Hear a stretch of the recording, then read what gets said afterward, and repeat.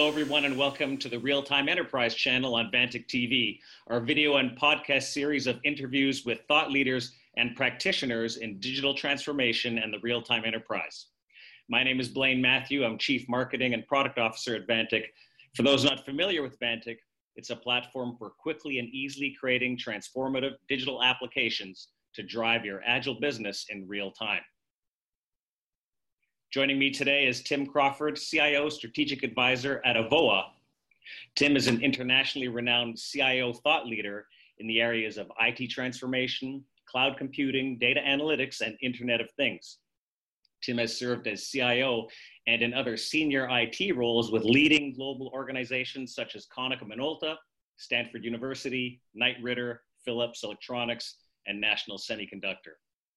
Tim is part of the Wall Street Journal CIO network and is ranked number 4 on the top 100 most influential CIOs. Wow.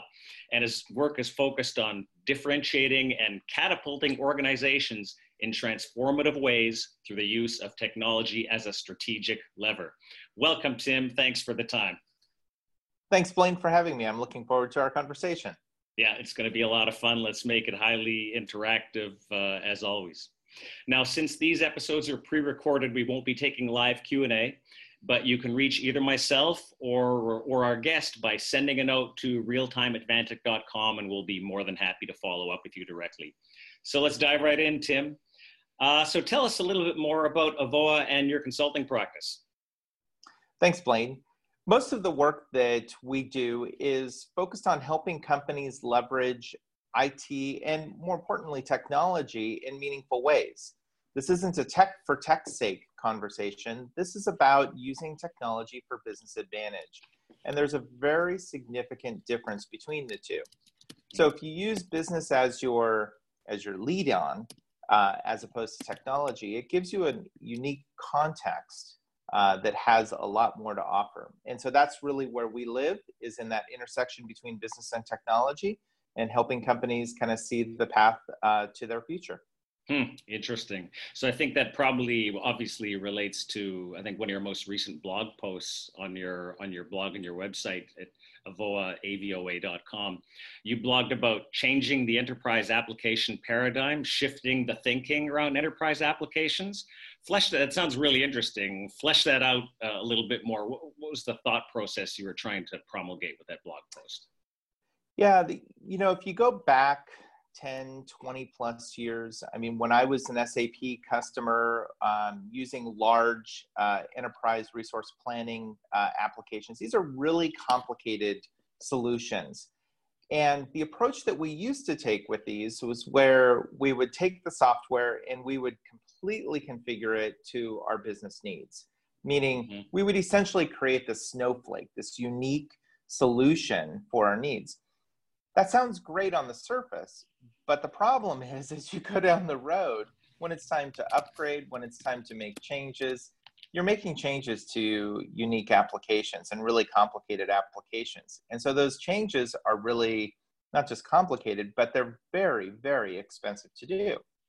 And so this leads to other problems where we avoid upgrades, we might skip versions, we might delay implementations, which means we can't take advantage of new updates and new technology for some period of time, sometimes measured in years.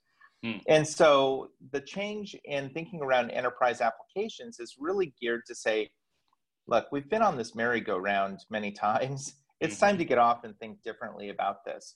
And is there a way where maybe we can move from this heavily configuration-centric model to one where we are just simply making small modifications to it, but the core application still works the same?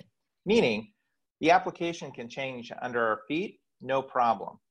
But it's not going to have as significant of an impact. And this is really when you get into like cloud-based applications. The underlying application can change without you having to get into the configuration nuts and bolts. The advantage to that is that you take advantage of these newer technologies and opportunities much quicker than you would through the traditional means. Interesting. And obviously this relates to another recent blog post you had around cloud-based applications and how cloud is changing the business and IT landscape. But isn't cloud something that's now been with us, almost 20 years, really since Salesforce began the no software push? How are you, it seems like you're thinking cloud through a sort of a new and a little bit more an innovative lens. Dive into that a little bit more deeply, if you don't mind.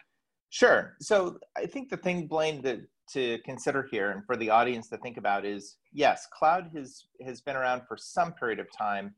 And Salesforce was definitely one of the first generation cloud-based companies. And that is the exact approach that I'm referring to. You don't configure the heck out of Salesforce. You might make some configuration changes, minor configuration changes, put your logo on it, move some fields around, but you're not having to manage the underlying application. The real change here today versus in the past is that we have to think about how we're working internally, how we leverage these applications internally. And that's really the fundamental change here. It's not the technology itself, it's how we use the technology. And that's a very significant change to what we've done in the past. Okay, that's now I understand where you're coming from more clearly. So dive into that a little bit more. So how does it need to be different, the leveraging of technology? How should we evolve our thinking in that regard? Well, as I kind of started out with my introduction, I think the first thing is you have to think about, back up for a second and don't focus on the technology. Focus on the business. There are three core attributes that I often talk about that are important for companies to start with as kind of their nexus or their compass, if you will. Number one is around efficiencies. And we've heard about this for a long time, right? Finding efficiencies through the use of technology. Yep. Can you do something faster? Can you do it in a more meaningful way? But it's focused around efficiency. That some might articulate that's kind of bottom line advantage, right? Yep. You're putting more money back to your bottom line. The second one is adding money to the top line. So how do you start leveraging technology in a meaningful way to head toward growth? Yep. And focused on business growth? And where does technology play a role in that? And doesn't, because it's important that technology doesn't always fit the bill. And we have to make sure that we're focused in the right context there. And then the third piece is customer engagement. And so in terms of customer engagement, we've talked about this for a long period of time, but what some of the more advanced companies are starting to do is think about customers from a more holistic standpoint. So for example, Blaine, if you're going out and buying a new car, we could put together an entire CRM package and profile around who Blaine is, right? Yep. But what we often don't see is what are the other secondary factors that might impact your decision to buy that car. Maybe you're looking for a big raise at work. Maybe you're looking for, you potentially have another child on the way. Maybe you potentially have some other factor that's coming into your life. And this plays whether you're talking about consumers or whether you're talking about businesses. For businesses, it might be they're looking for this big deal to come through before they make further investment in a factory. Yeah. And so what the more advanced applications are doing is they're looking at how do we start to understand what those secondary factors are that ultimately impact the decision of that customer. And so that's where things get really, really interesting, because you don't necessarily have direct line of sight of what those secondary factors are. And so you kind of have to read the tea leaves, and this is where analytics really come into play to say, well, that's kind of interesting. Blaine happens to be looking at diapers. He happens to be doing a lot of shopping around home stuff. Could we maybe put these two together and make some inferences from it? And so that's what I mean when I talk about the holistic customer view.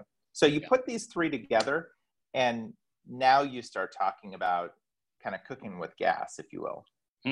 Interesting. So when I think of putting those three together, efficiency, growth, and engagement, what I think of as cooking with gas is digital transformation.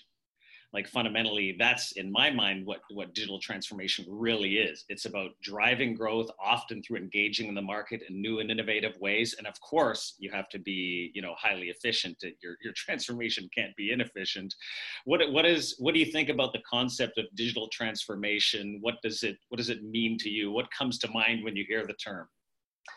Well, two things come to mind. One is the term's overplayed at this point, and everyone's kind of leveraging digital transformation as kind of the buzzword bingo to get their foot in the door. And I get that. But if digital transformation is not tied to one other key component, then you really have to ask yourself what you're doing. And that other key component is actually business transformation.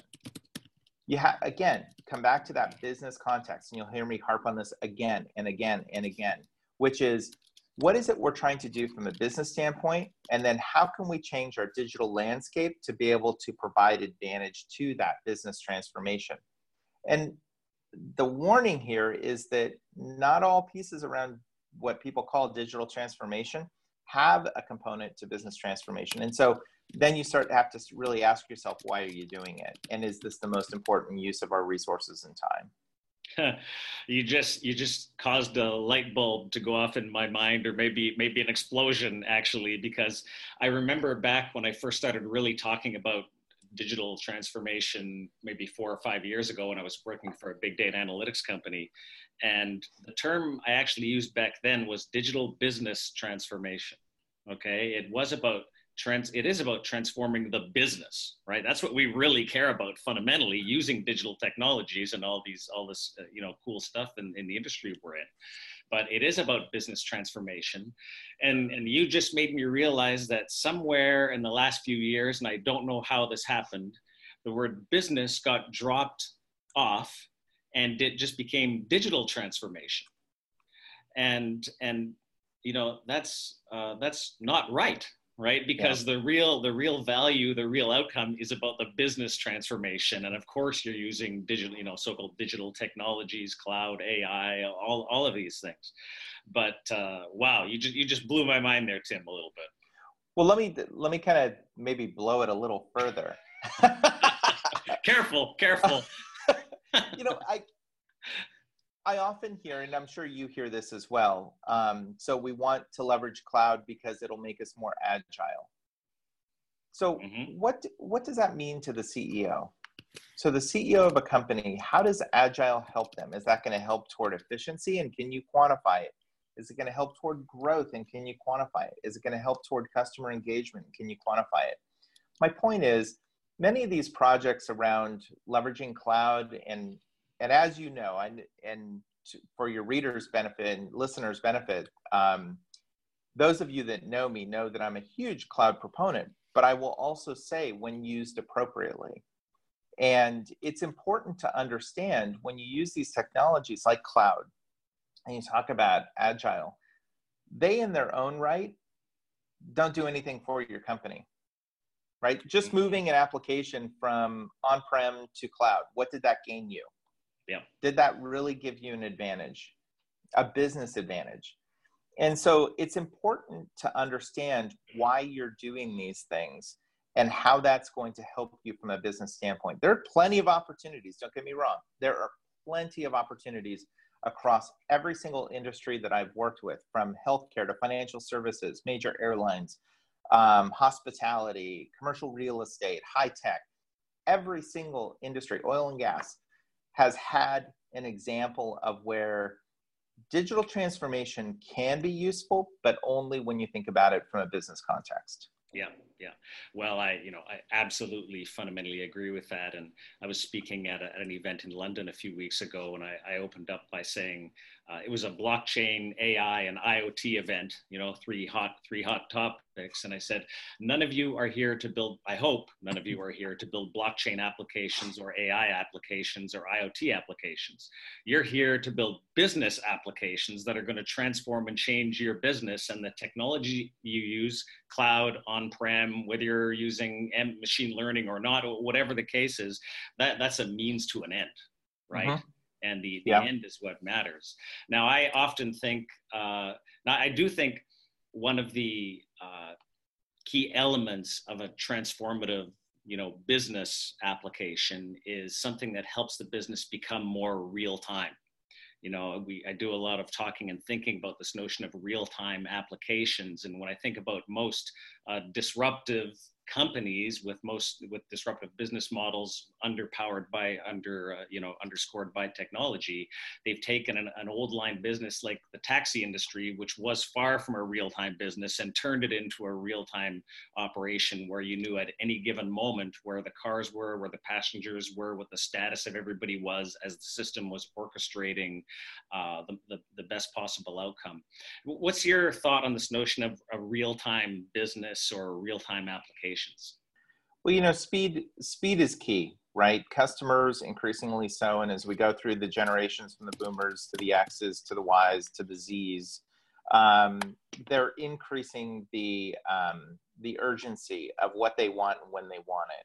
And so even using your example of the taxi industry and being able to move from waiting to hail a cab to going on your phone and pulling up and requesting service immediately, or look at some of the online delivery services that can deliver your groceries to your home. I mean, we have moved to a world where people more and more, increasingly so, are looking for that instantaneous satisfaction.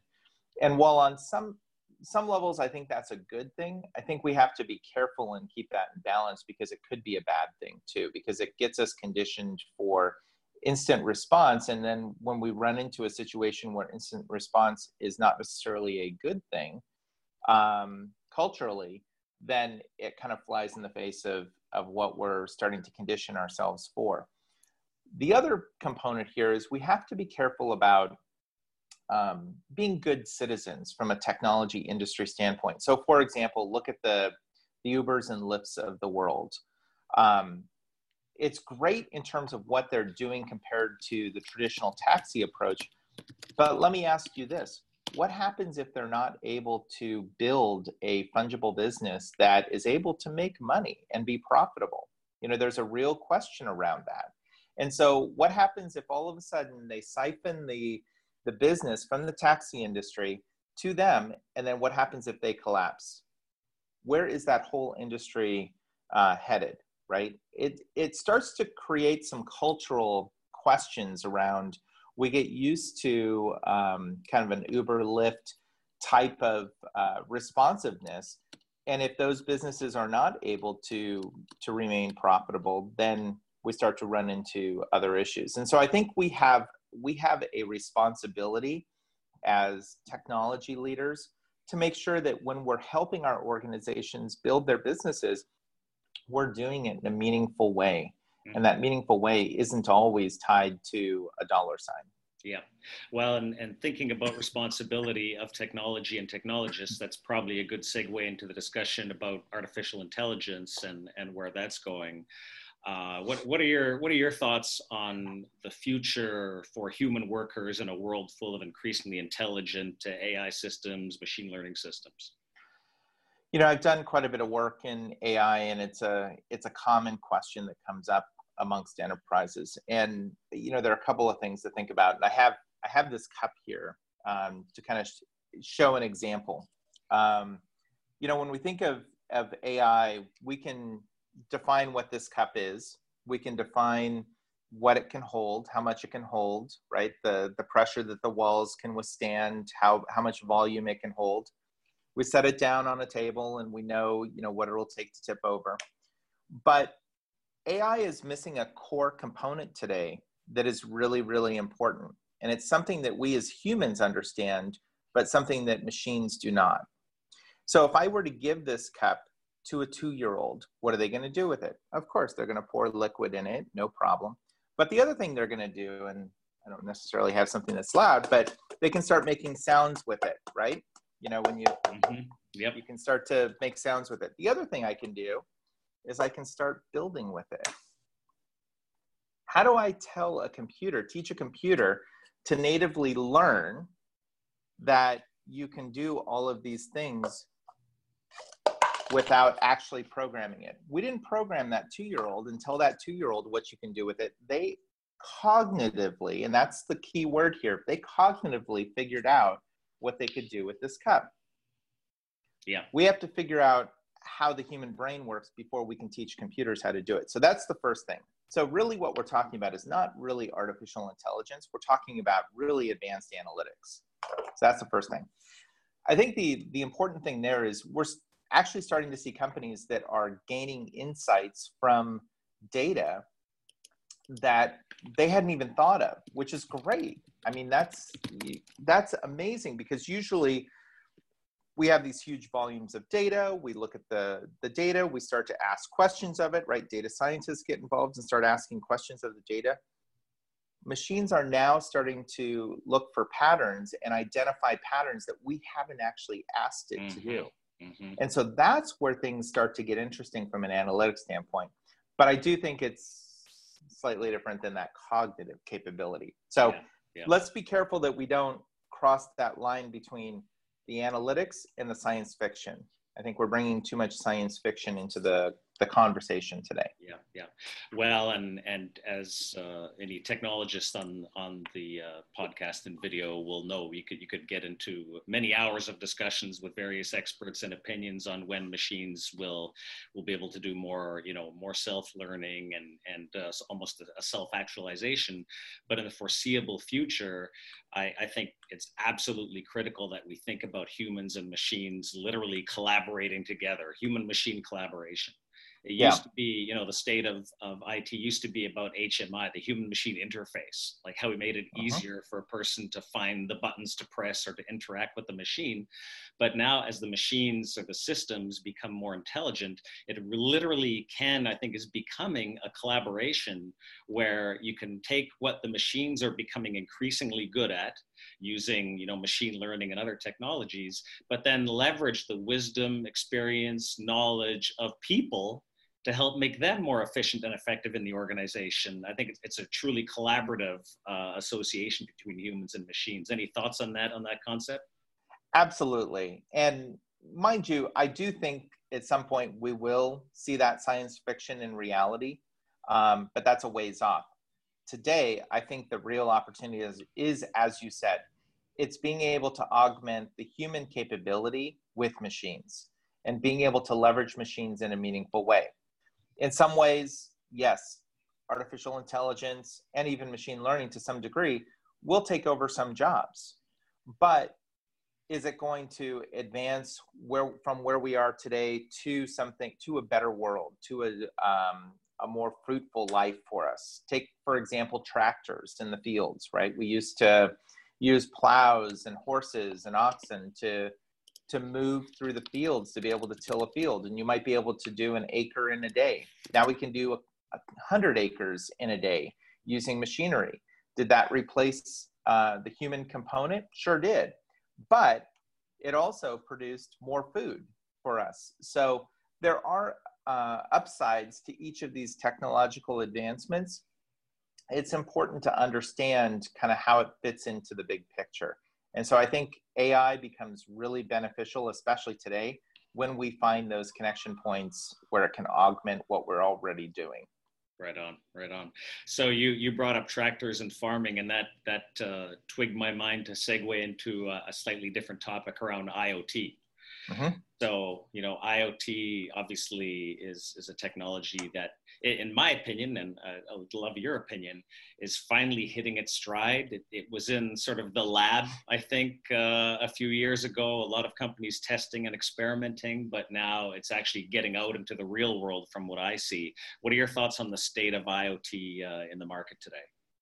Yeah, I completely agree. I think IoT is finally starting to hit its stride. And part of that comes from the underlying technology and the miniaturization of the technology. So being able to do meaningful things beyond just simply wearables, whether it's everything from the Fitbit to the Apple Watch to other types of wearables. IoT is becoming more interesting, but I think part of that is also due to the fact we're starting to become more imaginative and how we're thinking about using technology.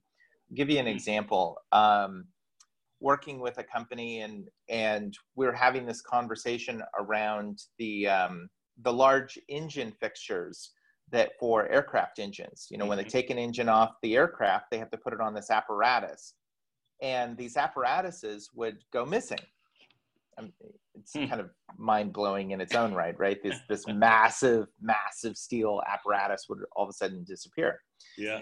And so they wanted to put GPS sensors on it to be able to tell where these apparatuses were.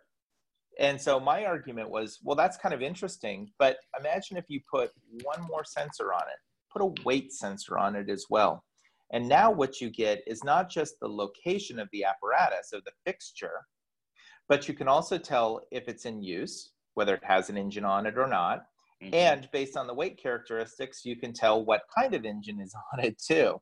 Now, granted, these fixtures are usually purpose-built for certain types of engines, but you kind of get the point of knowing what type of engine could be on it if you had a fixture that could handle multiple types of engines. Right. And so now you've got something that can tell where the fixture is, can tell if it's got an engine on it, the type of engine, and now you can actually put that into your operational workflow of knowing where that engine is, that particular engine, because you could tie a serial number for an engine to that fixture in a way that you couldn't do before. Yeah. And so now you start kind of putting theory into use.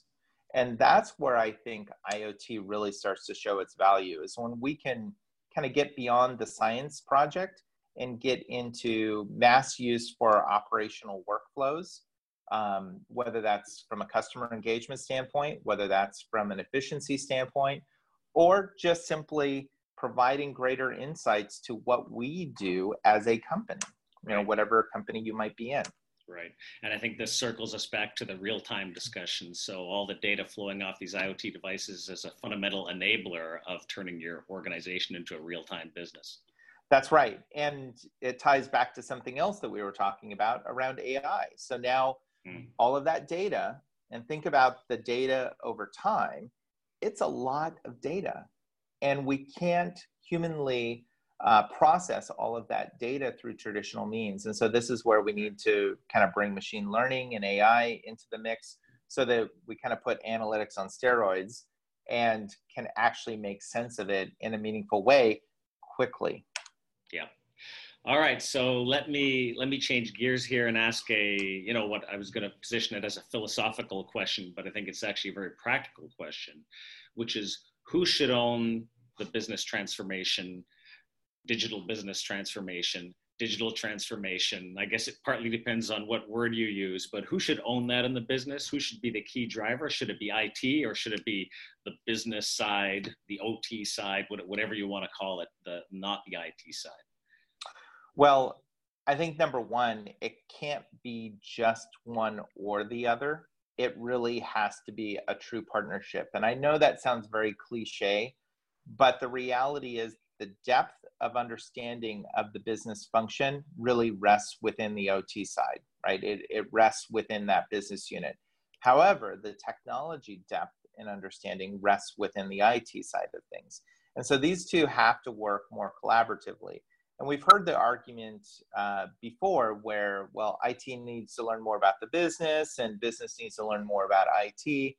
But I think in that argument, specifically, I would say that IT has a lot of work to do to understand how your company works.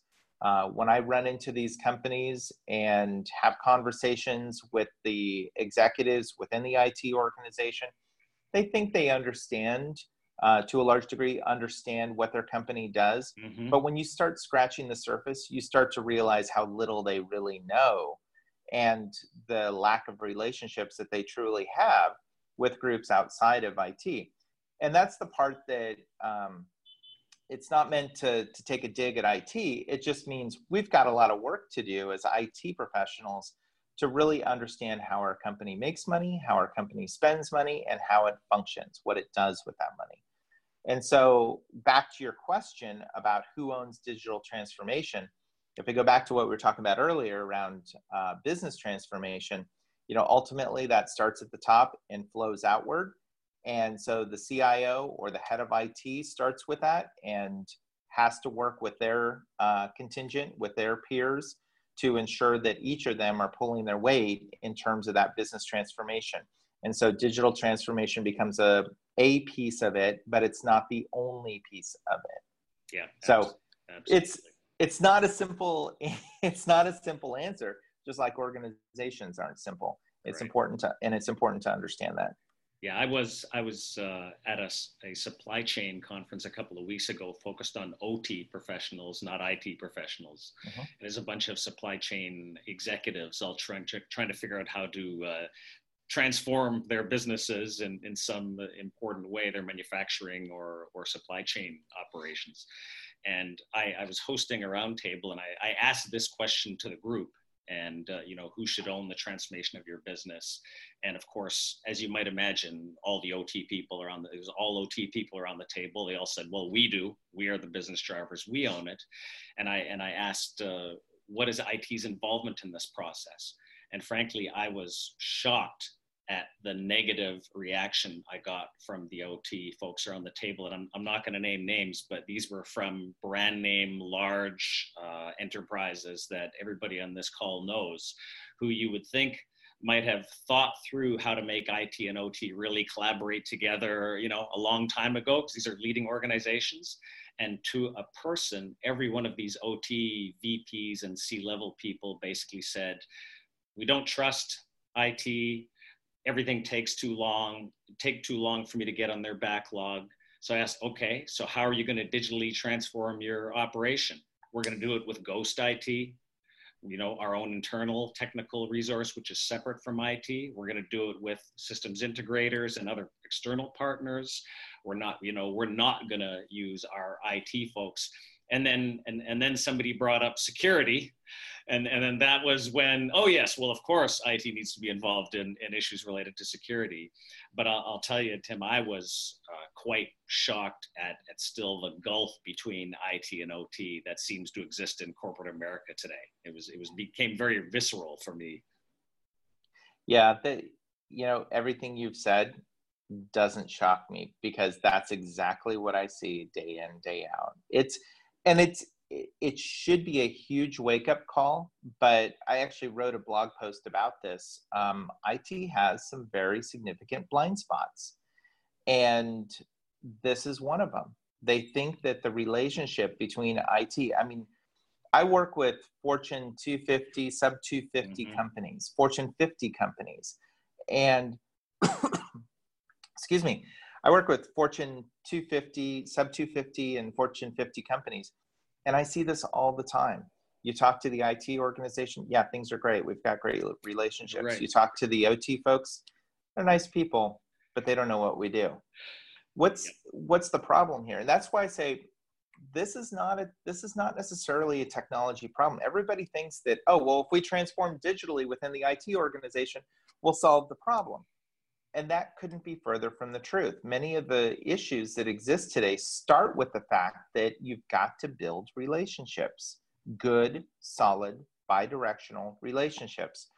And your example of the supply chain conference is the same thing that I see when I meet with these executive teams. Yeah. So we have a lot of work to do. We definitely have a lot of work to do. Absolutely.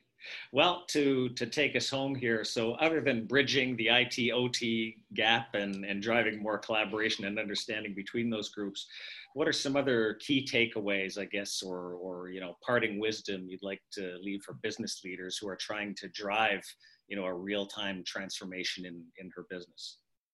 Well, I think the first thing in summary would be start with your business goals. Understand what is it that's on the board's agenda. Understand what is leading the organization. The second thing is understanding who your customer is. Get insights to your customer. Spend time with your customer. And I know that might be hard for an IT person to do. In fact, again, I run across this time and time again. The last thing that a business owner wants is an IT person anywhere near their customer. But that just goes to show that you need to spend some time building those relationships, because the more sophisticated and mature and transformational organizations, the CIO spends quality time with their customers. Case in point, a healthcare organization that does home health care. And the CIO literally will go on ride-alongs. And it was funny because he said, it's great because it gives me great access to understand firsthand what patients are experiencing. He says, the ones that I get the most information from are the ones that do dialysis in the home because we have to spend a couple hours together. But you have to get to that point. You can't just look at data. I had a conversation with a number of CIOs a couple months back and asking them, how do they get insights from customers? What's the process they go through? And almost exclusively, they were saying, oh yeah, we don't meet with customers. We look at the data. And I think that misses the point, right, about relationships. So building those relationships is really important. And then, as I said, the trifecta. Look at opportunities from efficiency, growth, and customer engagement. And if you do that with a business context, you'll be on the right path. Right on. Well, I think a great way of summarizing all that is, as you said, it's not just about digital transformation, it's about business transformation. And that's what you need to think through. I think that wraps it, Tim. Thank you so much for joining us today for this really insightful conversation. I enjoyed it. I did as well. Thanks, Blaine, for having me. You bet. So those interested in hearing more of Tim's thoughts can follow him on Twitter and also check out his site, avoa.com. That's AVOA.com. And of course, you can reach out to VANTIQ anytime at realtime@vantic.com. Bye-bye for now.